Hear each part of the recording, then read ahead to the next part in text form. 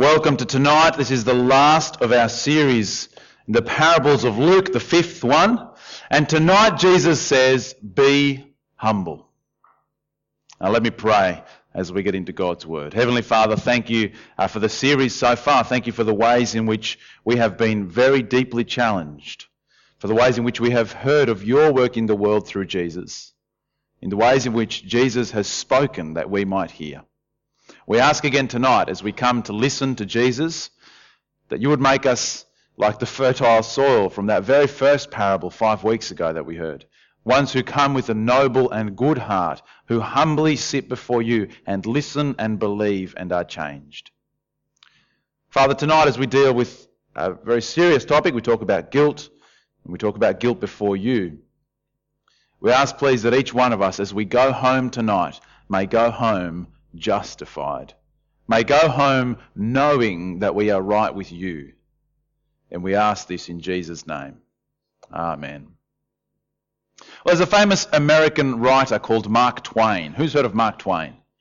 Yeah, most of you are. You probably do some Mark Twain at school, if nothing else. I was at Huckleberry Finn, I think is one of his.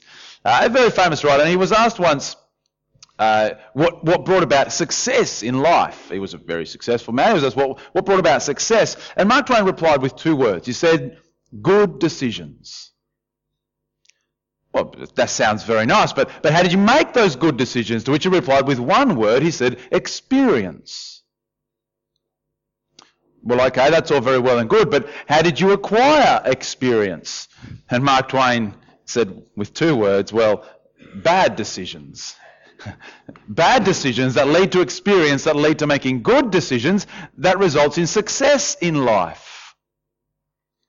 Now that's kind of cute, isn't it? You could turn it into one of those motivational posters with some thunderstorms and some cats. It's about what they all have on them, right? But, yeah, that's right. The lightning cat. Success, good decisions, experience, bad decisions. You can do it. I don't know, something like that, right? But it's kind of, well, it's too easy. Because what happens when you make bad decisions? Invariably, you cause some damage. You hurt people. You hurt yourself. You break things. You mess things up. They may be things that you're able to fix. They may well not be.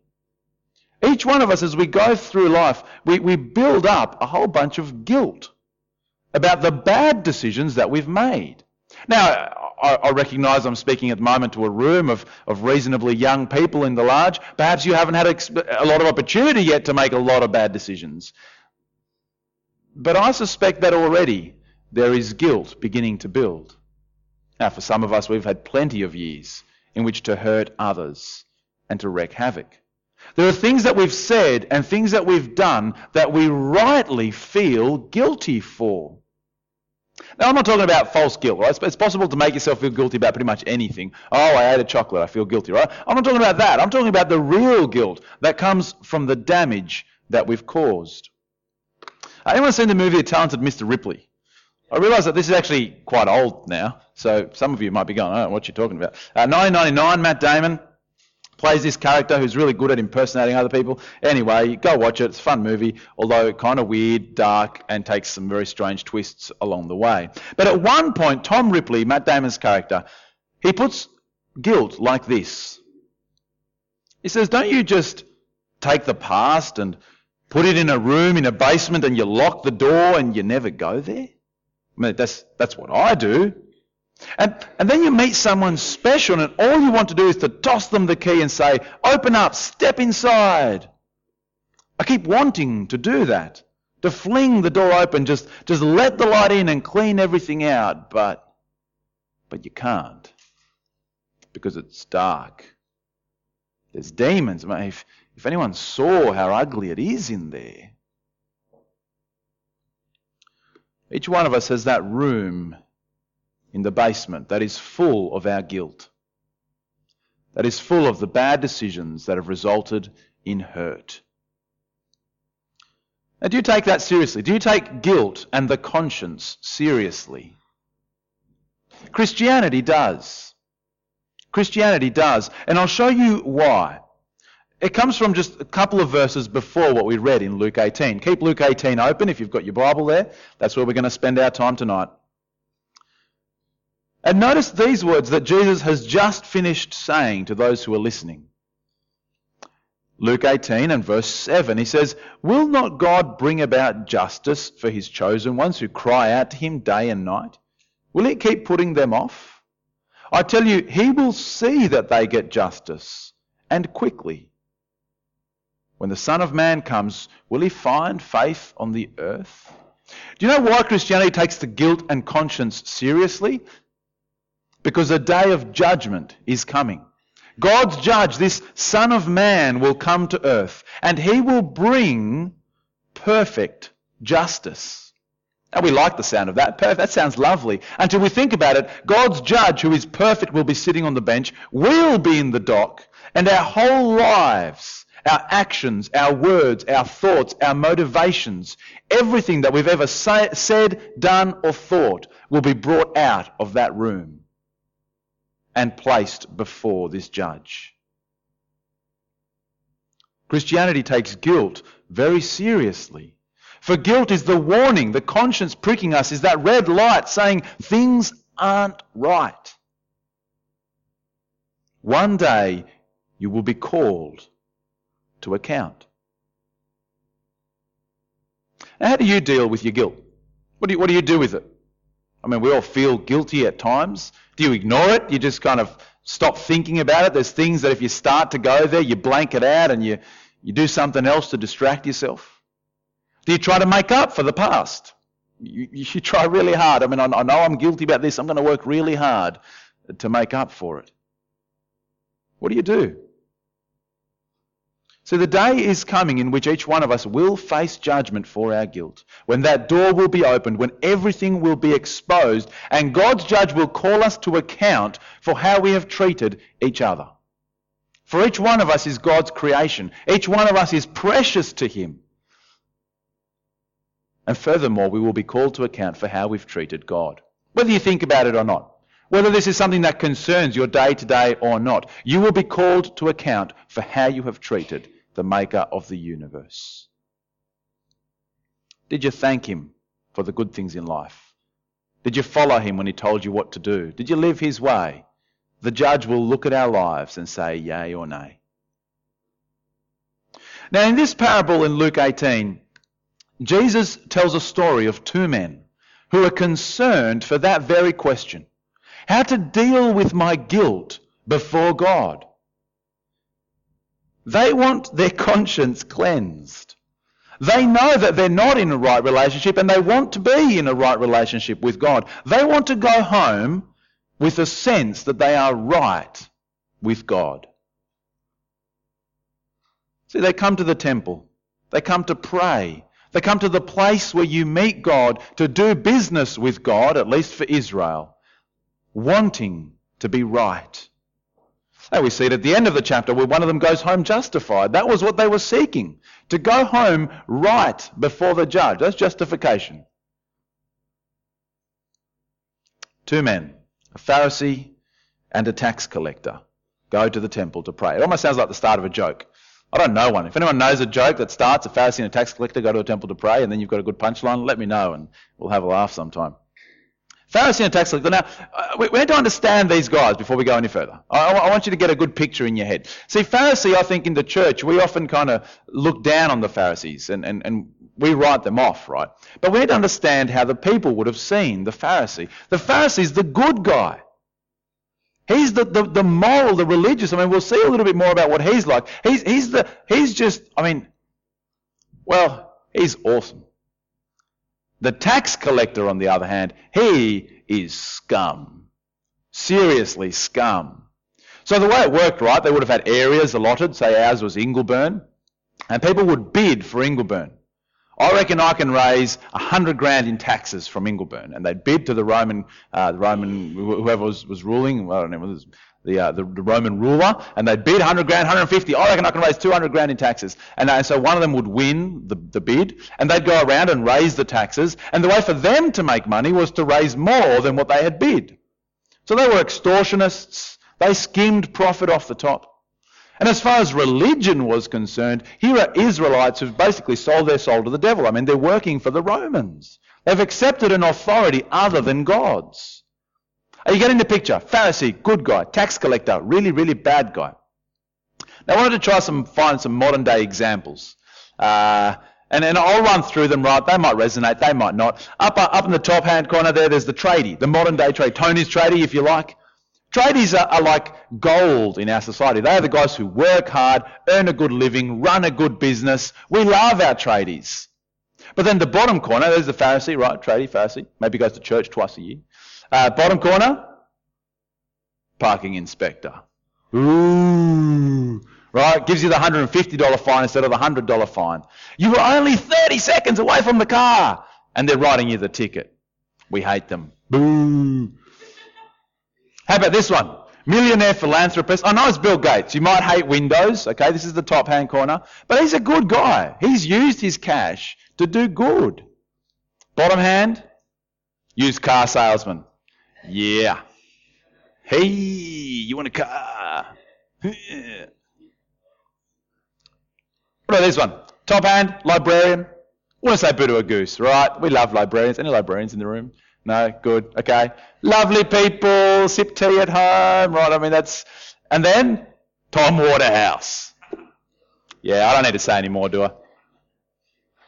Right, what about this one? Pro bono lawyer up the top. I couldn't find a picture that represented a pro bono lawyer, so there you go.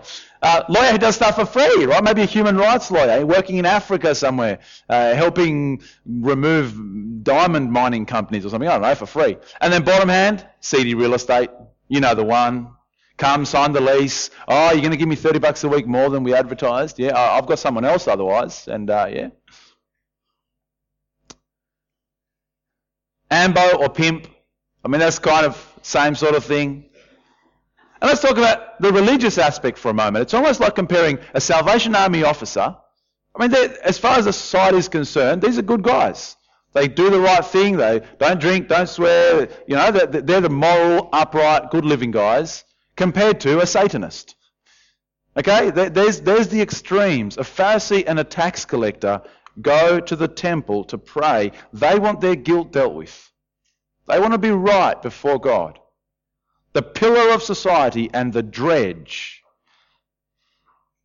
And only one was justified. Only one went home right. And did you notice as it was read, it was the wrong one. I tell you, verse 14, this man, the tax collector, the sinner, went home justified before God, rather than the other. How could the Pharisee have possibly gotten it wrong? He was convinced he was on the road to heaven, concerned for doing good for God. And yet, dare I say it, headed for hell. What is it about the Pharisee that he got so wrong? Now, I want to point out two features of what the Pharisee gets wrong: confidence and comparison. Confidence and comparison. I know there's no outline in your handout, so there you go. There's the next two headings. Firstly, he has confidence in himself.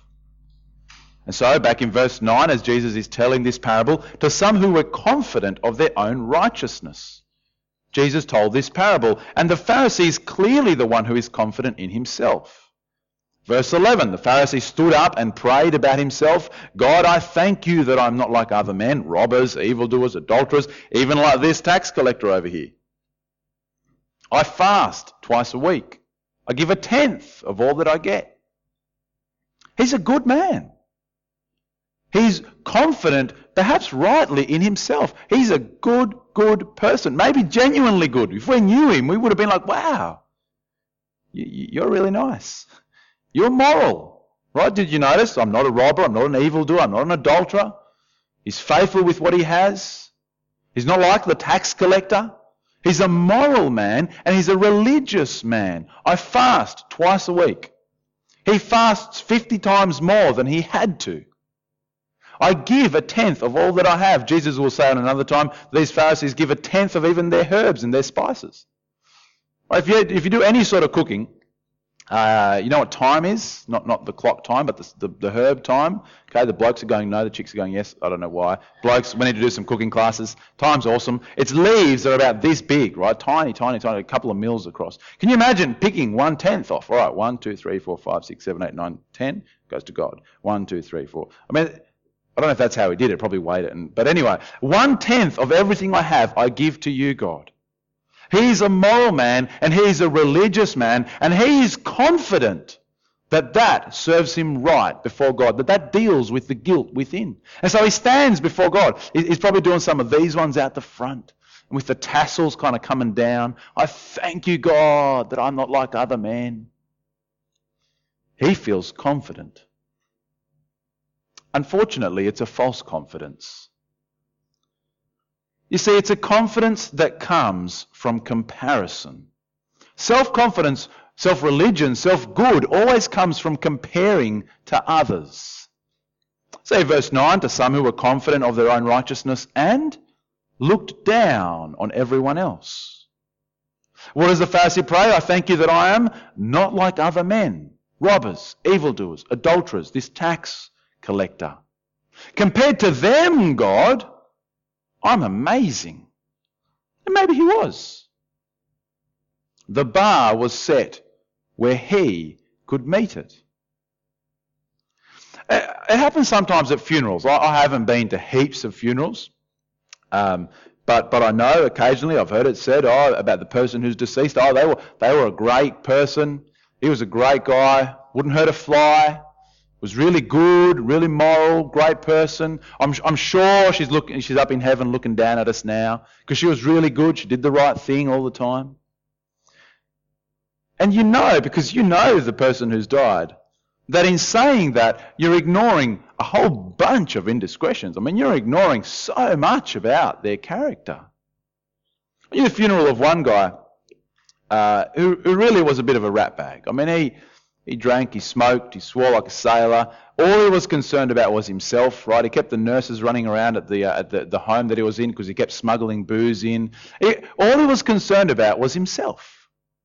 And yet at the funeral, you would have heard these words. He was a good man. I'm sure he's in heaven now. Compared to others, I mean, he didn't do any rorting on his taxes. He always paid his taxes. He was faithful to his wife. Well, to his second wife anyway. The thing about self-religion, in fact about any religion, where you have to do stuff, you're always comparing yourself to others. You set the bar where you are, rather than trying to meet the bar that God set. Can you imagine you rock up to heaven? You've died, that's why you're there, and you're walking up to the pearly gates, and the big man's standing there and he says, all right, what's the go? And you walk up to him and you go, well, you pull a list out of your pocket. Done it. I'm good. I met all these things. I mean, this is the bar, isn't it? This is what you need to do to be good. And God looks at it and goes, what? And reaches behind him and pulls out his list and goes, no, this is it. And it's about this big compared to your one. That was the. I mean, it's ludicrous, right? But that's what we say to ourselves. I've met the bar where I have set it. That's what religion does. And so this man, his confidence is a false confidence. It's in himself, and he keeps being confident because he keeps looking around him and going, oh, well, I'm better than you, I'm better than you, I'm better than you, I'm better than you, I'm better than you, so I must be good. Doesn't work. What a contrast we have. There's your third heading, contrast. As we come to this tax collector. Verse 13, the tax collector stood at a distance. He's not up the front. He wouldn't even look up to heaven. He can't look God in the eye. Beat his breast, and all he could say was, God, have mercy on me, a sinner. God, would you have mercy on me? Now, when we hear the word sinner, I don't want you to hear what the Pharisee was saying a sinner was. Because the Pharisee is standing there saying the adulterer is the sinner. The tax collector, he is the sinner. The robber is the sinner. The murderer is the sinner. And we are tempted to do the same thing. I'm not an adulterer, therefore I'm not a sinner. I'm not a murderer, hopefully. therefore I'm not a sinner. What I want you to hear when you hear the word sinner is this. A sinner is somebody who has failed to treat God as God. You understand that? Who has failed to treat God as God. And so the good things in your life, and I'm sure you have good things in your life. We're here in a heated building. You're wearing nice clothes. You probably ate at least 2, if not 3 meals already today. You came here in a car. You're going to go home to your own home, or at least a nicely rented one. You've got furniture, TVs, DVDs, technology. You're going to sleep in a very comfortable bed, very safe tonight. You've probably got a family who loves you. You've got friends who care for you. You're employed or studying. I can just keep going. All these good things, do you know who gave them to you? God did. Did you thank Him for them? Well, I don't know. We don't treat God as God. God, the one who made the world and who said, I want my world to do this. Did you listen to Him? Do you go, oh yeah, okay, God, you want me to do this? That's what I'm going to do. Or do you go, actually, you know what, God, I'd prefer to be doing this if you don't mind. A sinner is someone who doesn't treat God as God, and as a consequence, doesn't treat people as if they were made by God. Doesn't treat people as if they were made by God. And so you see people as someone who at best are going to be friends for you, at best they're going to do nice things for you, and at worst they're just, well, they're there to be used and then thrown away. You're rude to your family. You're selfish with your friends. You're only concerned for your own promotion at work. Okay, I've painted a picture for you. That is what you hear when you hear the word sinner. Doesn't treat God as God, and therefore doesn't treat people as if they were made by God. And this tax collector, he knows that his basement is full of guilt. That little room, well, it's not a little room, it's a warehouse in his basement. He knows that it is full of his mistreatment of God and his mistreatment of people. He knows and accepts God's verdict, guilty. And he knows that God knows. All he can say is, please would you have mercy. And you know, that's the first step. That's the beginning of right relationship with God. The first step to a right relationship is to acknowledge that you are not in a right relationship. It's a little bit Alcoholics Anonymous, right? Isn't that the first step? You've got to, before you can become some sort of treatment, you have to admit, I'm an alcoholic. The first step to fixing the relationship with God is to admit that we aren't in a right relationship, and therefore that we cannot fix it ourselves.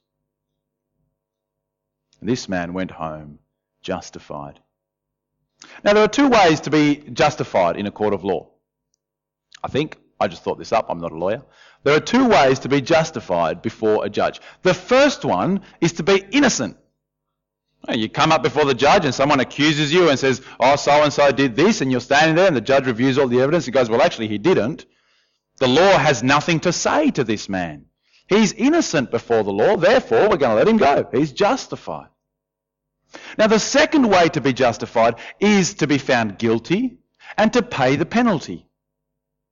So-and-so was speeding, they have to pay a fine of $150. I've got the proof on the radar, yep, they did it, they're guilty. They pay the $150 and then that's it, you're justified. The law has nothing more to say to you. In fact, this is kind of really by the side, but apparently in some Commonwealth countries, when people were hung, that they were executed, that's how they'd write it in the statutes. So-and-so was justified today. The law has nothing more to say to this person. Now, unfortunately, they're dead, so they can't really do anything else, but as far as the law is concerned, they are justified. So let me ask you the question, and this tax collector comes to the temple to pray. He knows he is guilty, so it's not option 1, and yet somehow he goes home justified. How can that be? Somehow the penalty for his guilt must be paid. God, would you have mercy on me? Do you want to know what God's mercy is? We'll skip ahead a couple of verses again. Go to verse 31.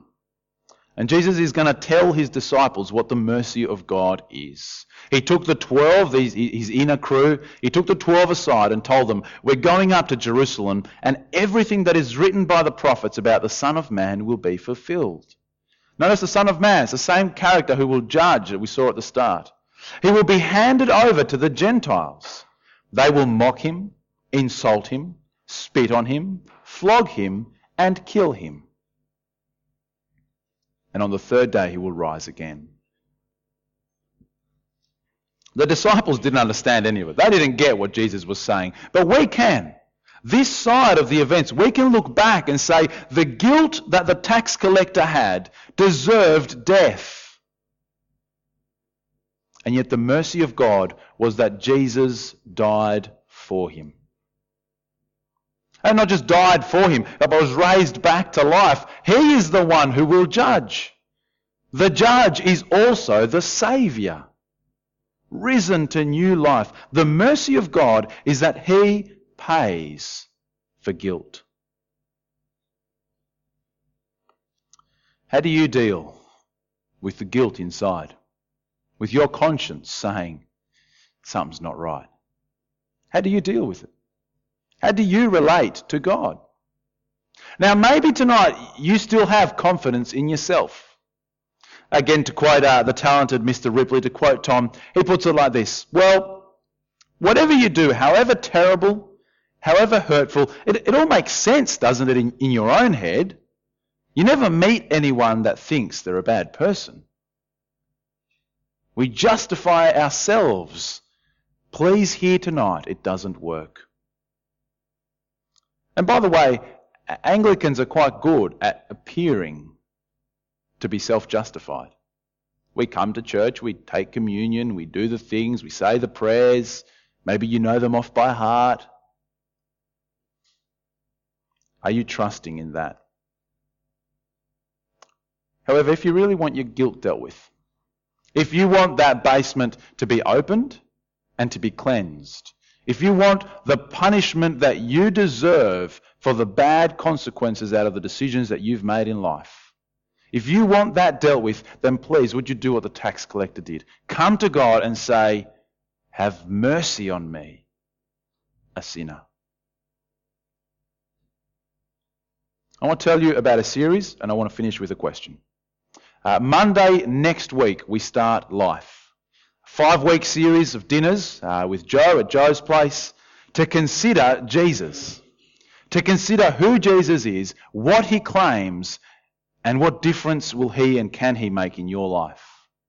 Now, if tonight you're sitting there thinking, oh, gee, this is serious. I don't know where I stand. Or maybe you're thinking, actually, I need to get right with God. Then please come and talk to us. You'll get a free feed. You'll get a good night of discussion, of teaching, an opportunity to ask your questions, and you will meet Jesus. That's life. Now, I want to finish with a question. You die tonight on the way home. That's not a prophecy, okay? That's just a hypothetical. You die tonight on the way home. You go to the pearly gates, and again, God's standing there, and he looks you in the eye, and he says, why should I let you in?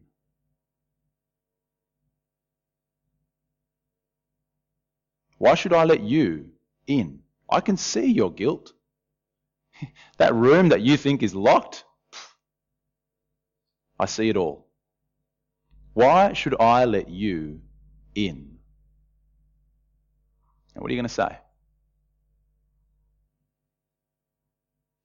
Let's pray.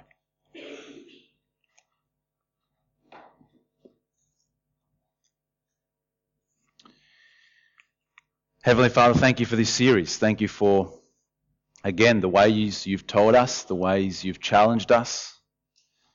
We thank you for this finale. What an extraordinary challenge to us who in our richness, in our wealth, in our capability, in our education, think so highly of ourselves. This challenge to us that says we are sinners. All we deserve is condemnation. When your judge comes, all we deserve is execution. And so, Father, we throw ourselves at your feet and say, please, Would you have mercy on us? For each one of us tonight, help us to be able to look at our own lives, to be good enough at introspection to see whether we are self-reliant, whether our confidence is placed in our own good works and deeds. That comes out of comparison with those that we look down on. Father, if there are people like that here tonight, please would you open their eyes to see that it is a false confidence, that they may throw themselves on your mercy as well. And we pray in Jesus' name. Amen.